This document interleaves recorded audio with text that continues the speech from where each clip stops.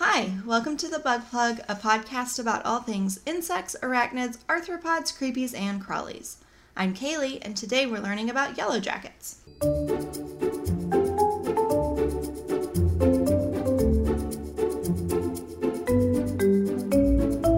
Last week, I was complaining that I got stung by a yellow jacket and was struggling. I went to the doctor for it. Turns out it was a long-sustained allergic reaction that caused my whole leg to swell to the point where I could barely walk. As I was writing this episode, it was still swollen. I'm recording it. It's all better. I'm good. It's all better. Because I was struggling so much with the sting, I did a lot of yellow jacket research last week, so it just made sense to do an episode on them. It was my first bug sting ever, so this was a big deal for me. The picture of the yellow jacket that got me is up on our Instagram at BugPlugPod, if you're curious.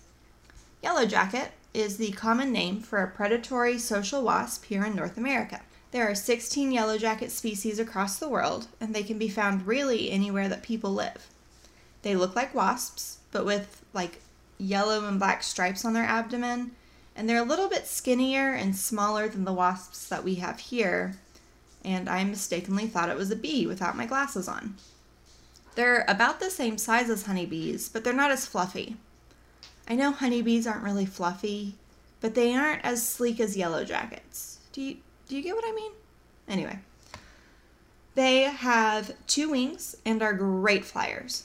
They nest in the ground, in logs, in tree stumps, or in areas like home eaves and between walls. They live in groups of up to 3,000 and tend to stay about 1,000 feet from their nests. These nests are often hard to find and are made up of wood pulp and have entrances about the size of a nickel. That's not very big. Or is it? How big's a nickel? Anyway. They are most often seen in hot and arid climates, really making themselves known in late spring throughout summer. I honestly can't remember ever seeing one before the one that tried to kill me. I know we have them here in Oklahoma, but maybe I'm just always over 1,000 feet from their nests. Who knows? They like sweets and proteins, so if you're eating outside, they might start bothering you for your food. I mean, they will start bothering you for your food. They're very aggressive, and they've been known to chase people. They especially get hostile in the fall when their colony starts to die out.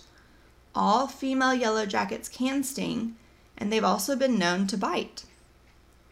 It's rare that they will only sting once, as they don't lose their stinger, and like I said, they're very aggressive. Luckily, the one that got me met her end pretty quick, so she only got me once. Outside of your snacks, they also tend to feed on plant nectar and insects. They're actually considered a beneficial insect in agriculture because they do take care of many pest species while pollinating the flowers. They send 500,000 people to the hospital each year. I was reading what to do after my sting, and I kept reading, head straight to the emergency room if you were stung more than 50 times. First of all, terrifying. Second, how the heck are you expected to count all those? A lot of people experience reactions from the stings, ranging from simply just the pain to extreme allergic reactions that can be deadly. Apparently, I'm allergic. After the sting, I got super dizzy and nauseous. I did take a little nap and felt a little bit better after, but the swelling and the itching after was intense. Itching for 3 days after. As I was writing this, my whole leg was still very swollen. Now that I'm recording it, I'm all good. It's all good. It's all gone. But it took over a week.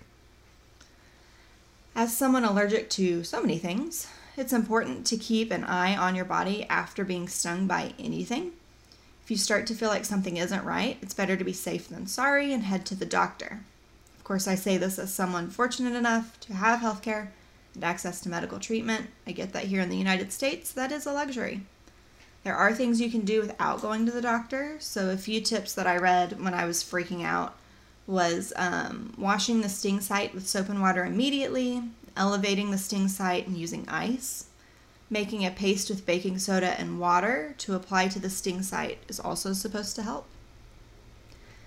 I really hate to say this, but if there are yellow jackets around, you should just leave them alone as long as you aren't allergic and can modify some behaviors to keep them away. For example, avoid wearing like bright flower colors and using floral smelling perfumes when you're outside in an area that has yellow jackets, because they think you're a flower. Isn't that sweet? But then they attack you. Not sweet. When you see a yellow jacket, stay calm. Swatting it will only make it angry. And then when it's angry, it'll release a pheromone that will attract more angry wasps. Not good. Because they're actually beneficial, it's best to leave them alone if possible. Now, if you're like me and getting stung is a whole ordeal, you can easily get rid of yellow jacket nests by simply pouring soapy water into it.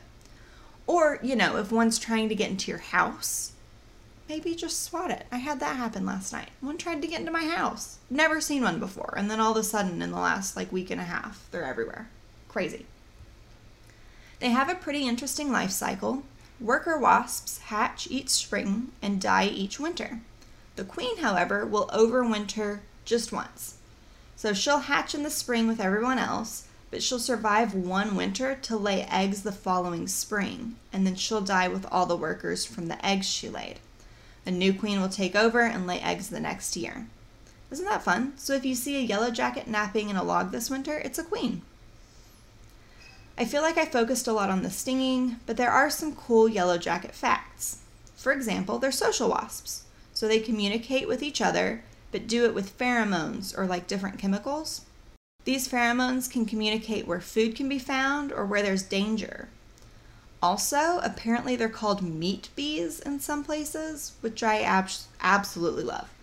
Meat bees. Crazy. Finally, will it pet? No, they don't like people. Don't bring them into your house. Just no. Bad idea. Okay, let's recap and close this one out. Yellow jackets are terrifying, and they sometimes get mistaken for bees. They are beneficial. By eating pests and pollinating flowers, they actually do great work. They have a similar social structure to bees, where a queen lays the eggs and the workers bring back food. And a lot of people are allergic to their stings, so be careful out there in the spring or summer, because they'll get you. That'll do it for this episode. Thanks for learning with me on this sting trauma-induced episode. I said episode too many times. Oh well. I'll see you next week here on the Bug Plug Pod.